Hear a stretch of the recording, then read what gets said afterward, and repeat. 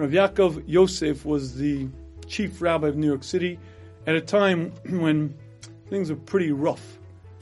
He was a tremendous Talmid Chacham. He was a gadol, and he had tremendous stolzkeit.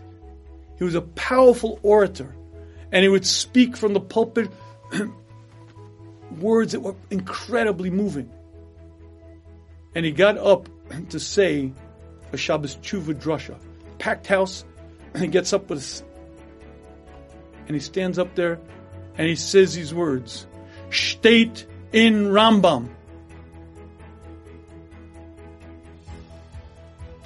Steht in it says in the Rambam, and he got stuck. He couldn't remember. He was old already. He was losing his memory, and he couldn't remember his drasha.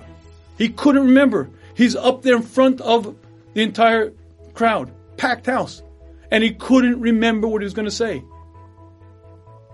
And then he said these words: "Last year, not a sefer, nothing, and now I can't even remember what the Rambam says." And he sat down. And arguably, that might have been his most powerful drasha ever. Why? Because what he experienced, and the crowd viscerally experienced as well, was that we human beings are mortal, finite, with extraordinary fragility and very, very needy. And when I understand that my existence isn't guaranteed, I exist because my Creator keeps me, I exist because Hashem allows me, graces me, I begin to understand my relationship to Hashem. Hashem is the Creator, and I am the one who was created. And I begin to understand my dependence on Hashem, and I begin to understand that I am not the one in control.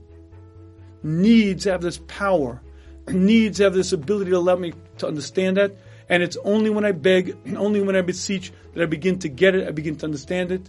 May Hashem grant us the wisdom and understanding to put this into practice.